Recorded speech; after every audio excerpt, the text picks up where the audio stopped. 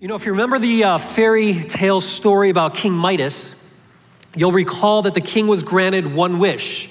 And what he wished for was that everything that he touched turned into gold. So his plates, his garden, his tables all turned into gold. Would you like that gift? As a kid, I would daydream about what I would do if I had that gift. I'd touch our house, the trees, my sister. But you might also remember that later in the story, this blessing suddenly turned into a curse because suddenly he would touch his food and that turned into gold. But the most heartbreaking thing of all was when he could no longer touch and hold his daughter because she turned into gold. Obviously one of the lessons of this story was a warning against greed or the desire for material blessings.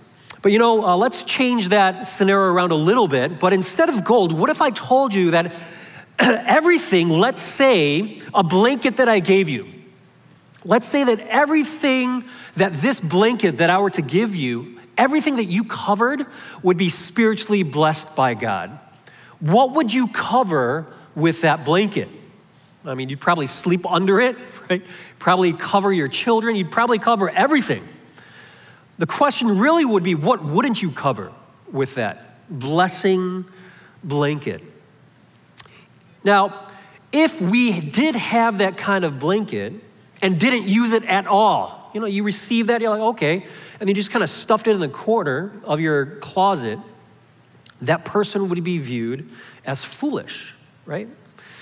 Now, before you start to get worried, like, oh my goodness, what direction are you heading in for this? It's not going to be a prosperity message that this world may understand, but I want to give you a different insight in terms of how we can understand the blessing that comes through the place of prayer.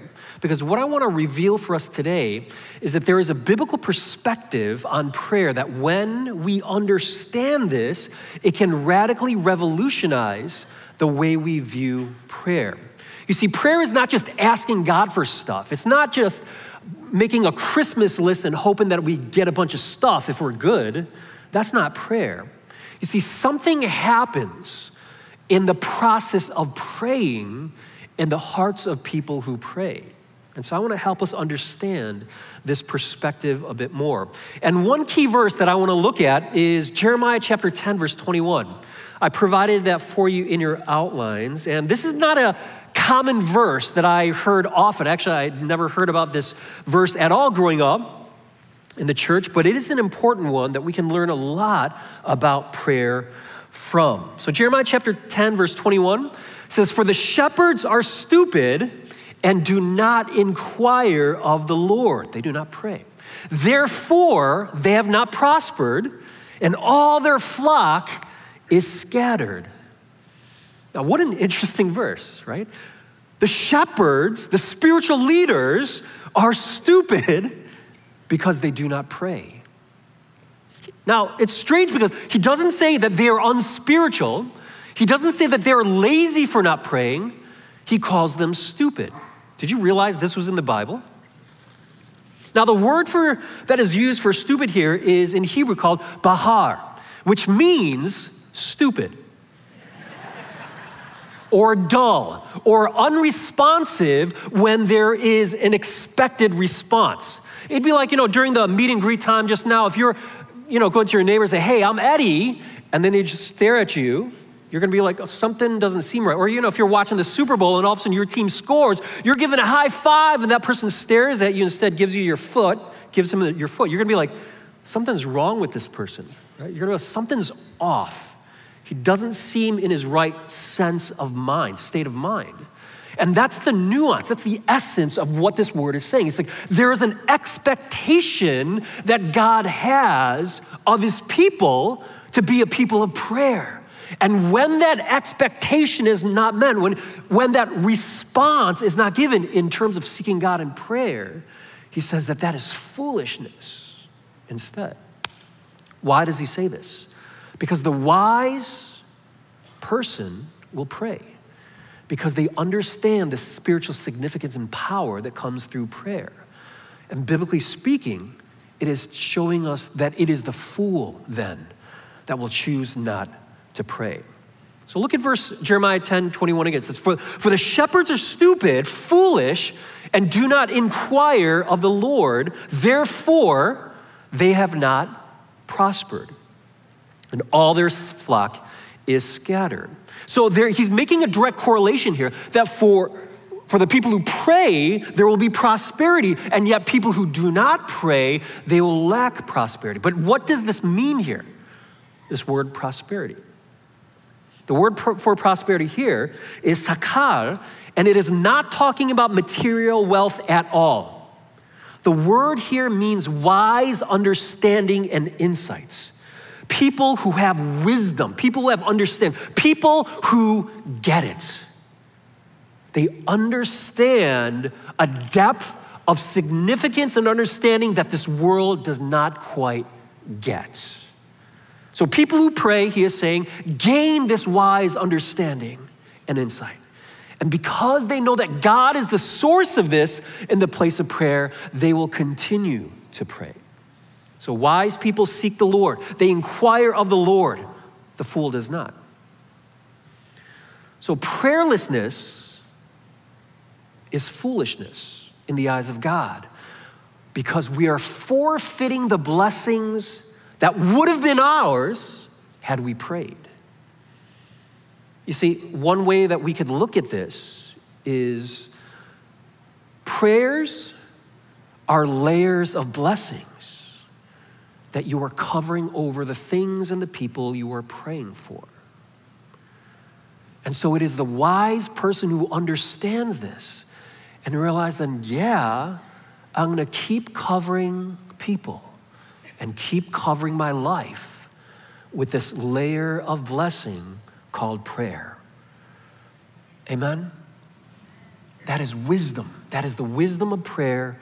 That is the wisdom of God. And my desire is that we will grow in this wisdom and understanding today and for this year. So I want to highlight 3 layers of blessings that we receive when we pray. And there's many more, but I want to highlight these 3 because these 3 are utterly significant.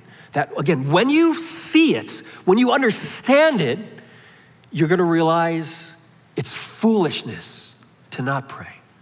So may we grow in this today. So follow along with me in your outlines as well. Now, the first layer of blessing that comes upon things and people that we pray for is the presence of God. So the presence of God is the first layer of blessing that comes upon things that we pray for. Look at Deuteronomy chapter 4, verse 7. It says, what great nation is there that has a God so near to it as the Lord our God is to us whenever we call upon him? Now, this verse convicted me when I was in high school, and so I grew up with the NIV, and so I like how the NIV translates it. I provided that for you in your outlines as well. Look at the NIV. It says, what other nation is so great as to have their gods near them the way the Lord our God is near us whenever we pray to him? It is revealing that God draws near people who pray. That there is a special presence that God manifests over people and places that pray. Look at Exodus 34:29. When Moses came down from Mount Sinai with the 2 tablets of the testimony in his hand, and he came down from the mountain, Moses did not know that the skin of his face shone. Why? Because he had been talking with God. The face of Moses was radiating because he was in communion with God. There is something special that happens in the place of prayer that takes us into his presence in a special way. You see, God is omnipresent. He is everywhere, yes. But we also see in Scripture that there is a way in which God's presence is suddenly realized by his people that causes people to fall on their faces and on their knees and remove their sandals and declare that this is holy ground. God is everywhere. And yet there is a special way that his presence will be manifest and made known to a people who pray. Don't you want this in your life? Wouldn't you want this for your family and your workplace? For the presence of God to become manifest in a special way where people will know God is in this place. That is a layer of blessing that comes upon people who pray. The longer we dwell with him, the more of his presence rests upon that life. You know, I was very blessed and fortunate to be part of a campus ministry when I was in college that had a strong emphasis on prayer and missions. And I could honestly say that's pretty much where I learned the importance and grew in the significance of having prayer become your home. And as you know, when you go off to college, it can be a lonely place. And so that ministry really resonated with me because they were teaching us that we need to live in the place of prayer. You need to learn to make prayer your home so that wherever you go in this world, the moment you close your eyes and you begin communion with God, you know that you are home. And so I grew in that understanding there. And that became helpful because when I went to Korea to pastor for the first time there, that was also a very lonely place. And so I learned again, because I learned to make prayer my home. It didn't matter where I was. God could plop me down anywhere on this planet, and I could know that I have communion with him, and that becomes home. But what was also pretty cool is Korea, as you know, is kind of known for prayer, and they have a lot of prayer houses, 24-hour prayer houses, and they have a lot of prayer mountains where people go and pray. And so one of the first retreats that I ever went on for my ministry, somebody suggested this prayer house that they knew that was about a 3-hour drive, and then it was wintertime, so there was a lot of snow, and then we had to walk for almost like 40, 50 minutes in the snow. And when we finally reached this retreat center, I was exhausted. It was like 8, 9 p.m., and I just couldn't wait to just go to sleep, but they wanted to have the first worship service. So we got ready by 9 p.m., whatever, but I remember the moment, even though I was exhausted, and I've never been to this place, and it was very small on the outside. It didn't look like much. The prayer room could fit about maybe 50, 60 people, but I remember the moment that I walked into that prayer room where people had been praying 24/7, night and day, worshiping and praying to God for decades. The moment that I walked in, I felt like I was home. There was such a peace in that place that I've never experienced before. But what was interesting is since that time, the moment that I went to other prayer houses, even for example, the IHOP, International House of Prayer in Kansas City, that has also been in operation for over 10 years, that place too has been offering up prayers night and day, every day, continuously for over a decade. And the moment I walked in there, man, there was such a peace. I felt like I was home, even though I've never been there before. And I realized that was revealing to me how God's presence rests in places that are filled with prayer. And what a glorious gift that would be to make your home a dwelling place of prayer where God's presence rests for your children and your grandchildren to grow up in. Amen. May we grow into this, grow to be a people who love the presence of God and desire it more. So in wisdom, we will pray. Prayers put layers of blessings on things prayed for. And that is one of the greatest gifts we could give to people. Because one of the greatest gifts you could do for anyone is to pray for them and blessing them with the presence of God that they may not be conscious of yet, but God will be at work because God will surround the people we pray for. Amen?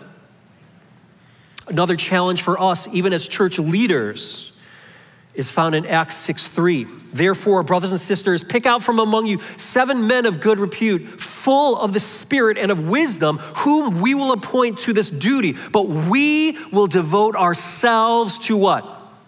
Prayer and the ministry of the word.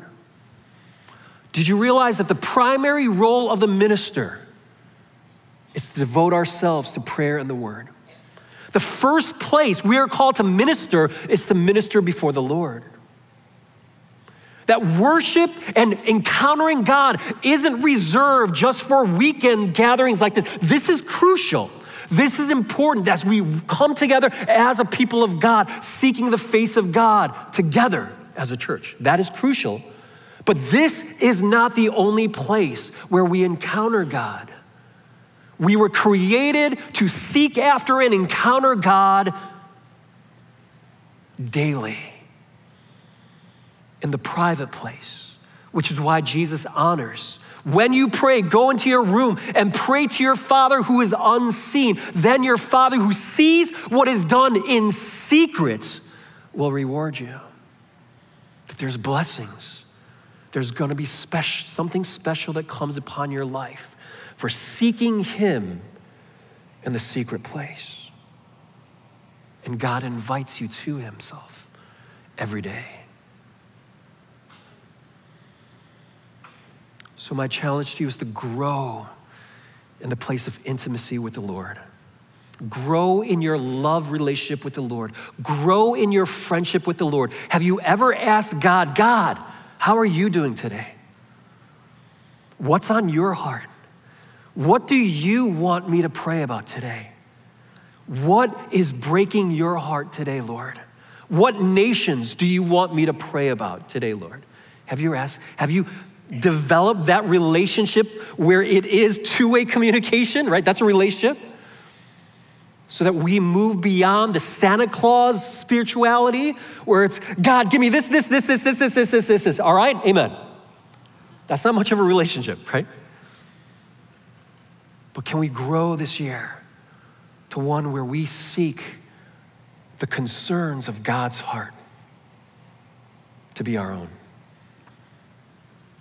Why is this so important to understand as a people who are growing in our love relationship with the Lord? When we realize, oh my goodness, so you're saying, Eddie, that when we pray, we encounter and gain a part of God's presence in a way that is different from his omnipresence? That I could gain more of God, Almighty God, creator of the universe? Yeah, that's what I'm saying. And when you understand this, you realize, oh my goodness, it is worth it to pray. It is worth it to gain more of him. Because part of growing in our spiritual journey is to realize that God is the prize.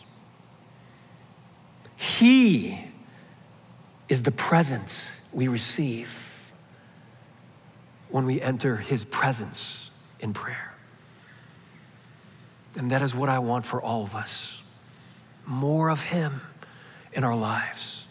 That we treasure him and realize that he is the prize. Amen? So that's an important layer of blessing that we need to be aware of. That we are releasing the presence of God in a special, sweet way over the people and places that we pray for. Another layer of blessing that comes, that in and of itself would be awesome and enough. But there's more that Scripture teaches us. That not only when we pray for things, not only does the presence of God fall upon the people and places we pray for, but also there's another layer of the power of God over the things prayed for. The power of God. Look at James 5 from verse 13 and following. Is anyone among you suffering? Pray. Is anyone cheerful? Pray through songs of praise. Is anyone sick? Call the elders so that they pray And the prayer of faith will save the one who is sick, and the Lord will raise him up. And if he has committed sins, he will be forgiven. Therefore, confess your sins to one another and pray for one another that you may be healed. The prayer of a righteous person has great power as it is working. Prayer, desperation, dependence upon God, looking to him, being connected with him, releases the power of God into the lives of the people we pray for.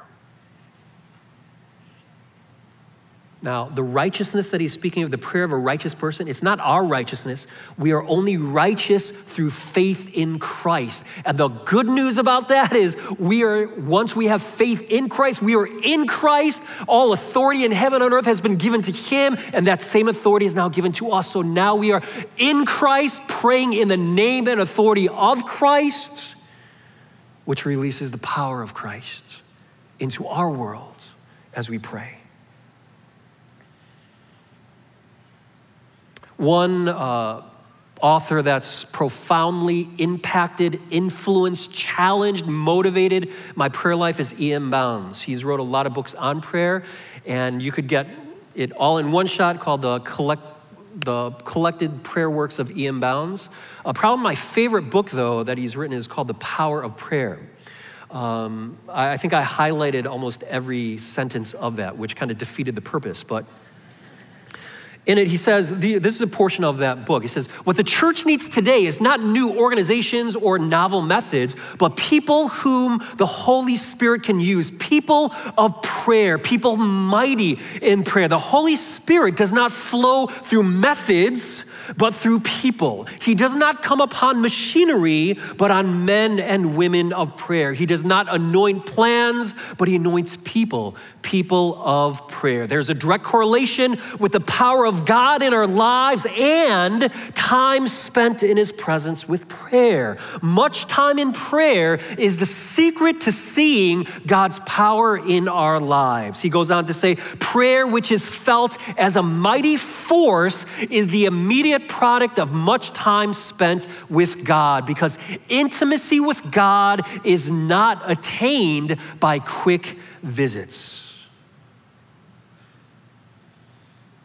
God does not give his most sacred gifts of power and anointing upon those who show up briefly or casually in his presence. Much time with God alone is the secret to knowing him and knowing his power in our lives. Bounds continues, he bestows his richest gifts on those who declare their desire for and appreciation of those gifts by constancy as well as earnestness of their opportunity to seek more of him.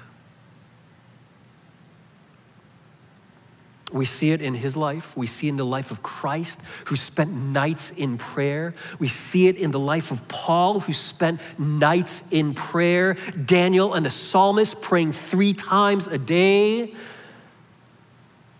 Charles Simeon devoted the first 4 hours of his day to prayer. John Wesley and Martin Luther spent the first 2 hours of their days in prayer. The people who have most reflected Christ in character and have been most powerfully impacting the world were people of prayer. And I share this to spur each other on towards love, good deeds, and greater striving for more of him in our lives. All of these people that I shared were men of God who understood that prayers were layers of blessings upon things prayed for. They knew God intimately because they spent time with him frequently. It's a relationship of love, but also one of desperation. Christianity Today recently published an article looking at the history of revivals throughout the past 100 years. And one common factor that they noticed was that whenever there was a mighty move of God happening in a city, a community, a nation, it began with a few people who pursued God in the place of prayer and pleaded with God fervently for more of him in their city. They pursued God in prayer. Yes, they were praying, but also they were fervently pleading that God would move powerfully in their city. We need that in the Bay Area. Amen. America needs this in this hour.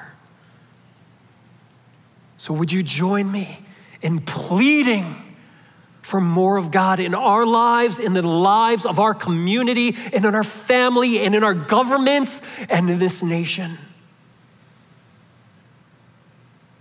Join us Tuesday for our monthly nights of prayer. Join us whenever there is opportunities to seek the Lord together.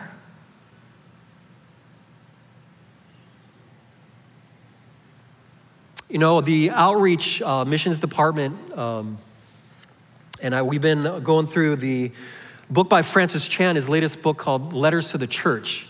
Now, I warn you, don't get this if you don't want to be uncomfortable. It's probably one of the most uncomfortable books I've ever read. It's very convicting. I want to read for you a portion of it. And this one he's directing to pastors, okay? So he's saying, I once told my staff to let me know if they were not praying for at least an hour a day. This way I could replace them with someone who would. It's like, wow, right? It's like, you just have to stop there and start repenting, right? I would much rather hire someone who prayed and did nothing else than someone who worked tirelessly without praying. Wow, convicting. That may sound harsh, but prayer is that crucial. Prayer is not merely a task of ministry. It is a gauge that exposes our heart's condition. It unveils our pride, showing us whether or not we believe we are powerless apart from God. Man, I had to just stop and pray and repent right there. Are we desperately dependent on God to intervene in our marriage, to our children, in our workplace?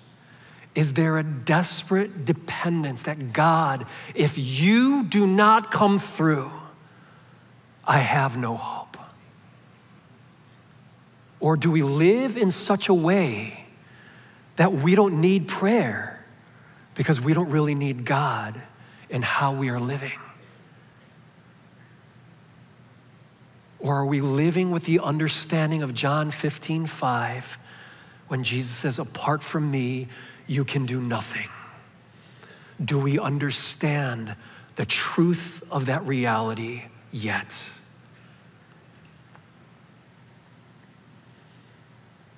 Do we realize we need Christ? I mean, desperately need him? The answer to that question is revealed by our prayer life. And so let us be a people this year who will come boldly with faith and become dependent and desperate for more of him in our lives. A third layer of blessing that comes upon things prayed for is the purposes of God will be revealed. We are able to conform our will to the will of God in the place of prayer because by nature we are so selfish.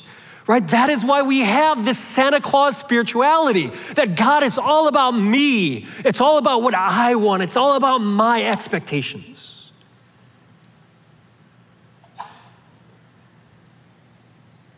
And so we need to have the selfishness of our hearts, desires ripped out and have spiritual heart surgery so that God can replace it with the things of his heart, with the things of the kingdom of God, with things that will matter for eternity. And that happens when we pray. Matthew 26:39, and going a little farther, he fell on his face and prayed. This is Jesus saying, "My Father, if it be possible, let this cup of suffering pass from me. Nevertheless, not as I will, but as you will." We need to learn to pray in order to surrender our selfish desires to become the desires of God. And that only happens in prayer.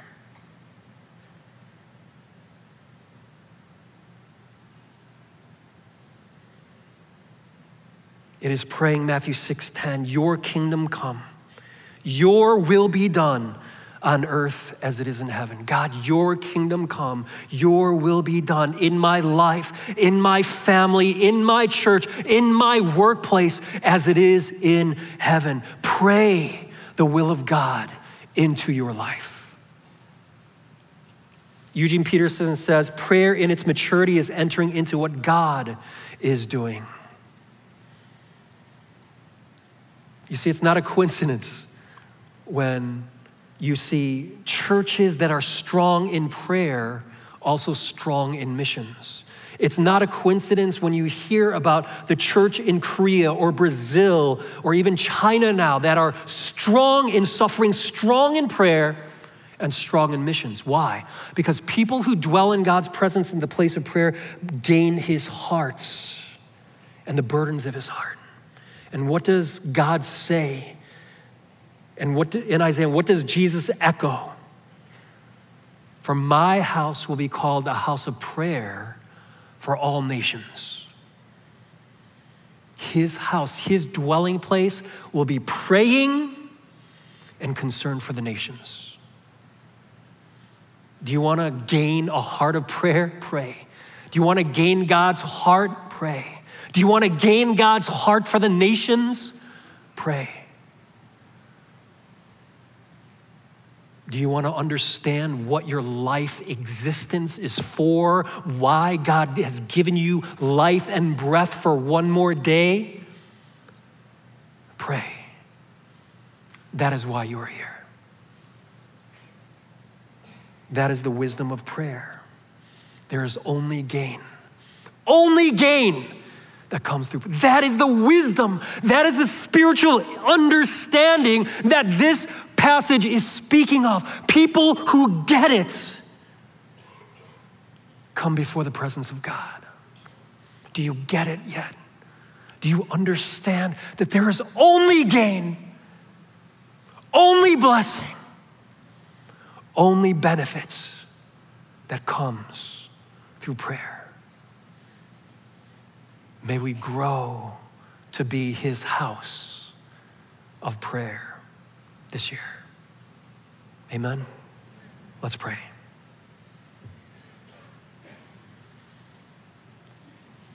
You see, when you understand this,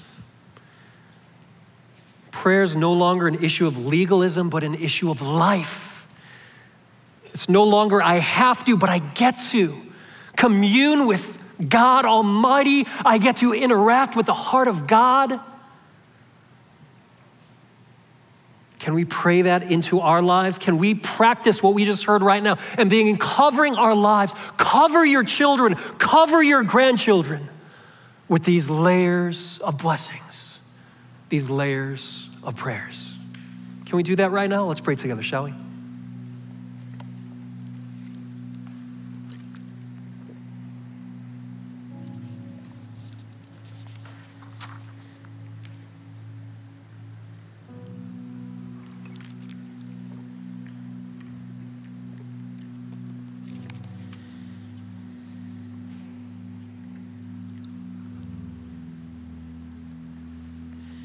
As we talked about too, prayer is the place where our hearts change. The purposes of God become realized in and through the hearts that pray. If your heart is cold, pray for your heart. Say, God, change my cold hearts. Increase my spiritual hunger. God, warm the temperature of my spiritual condition to begin hungering for you.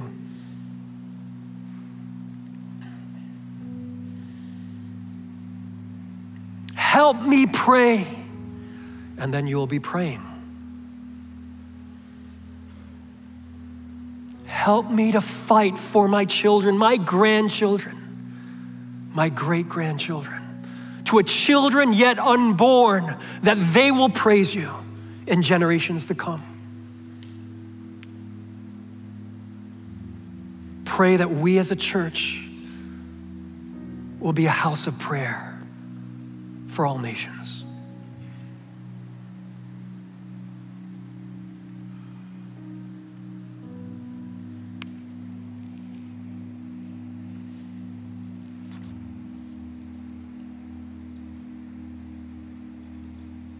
If anyone does not know Jesus here and you'd like to surrender your life, your sins to him and spend eternity with him, simply place your hand over your heart with your heart representing all of your life and surrender your life to him.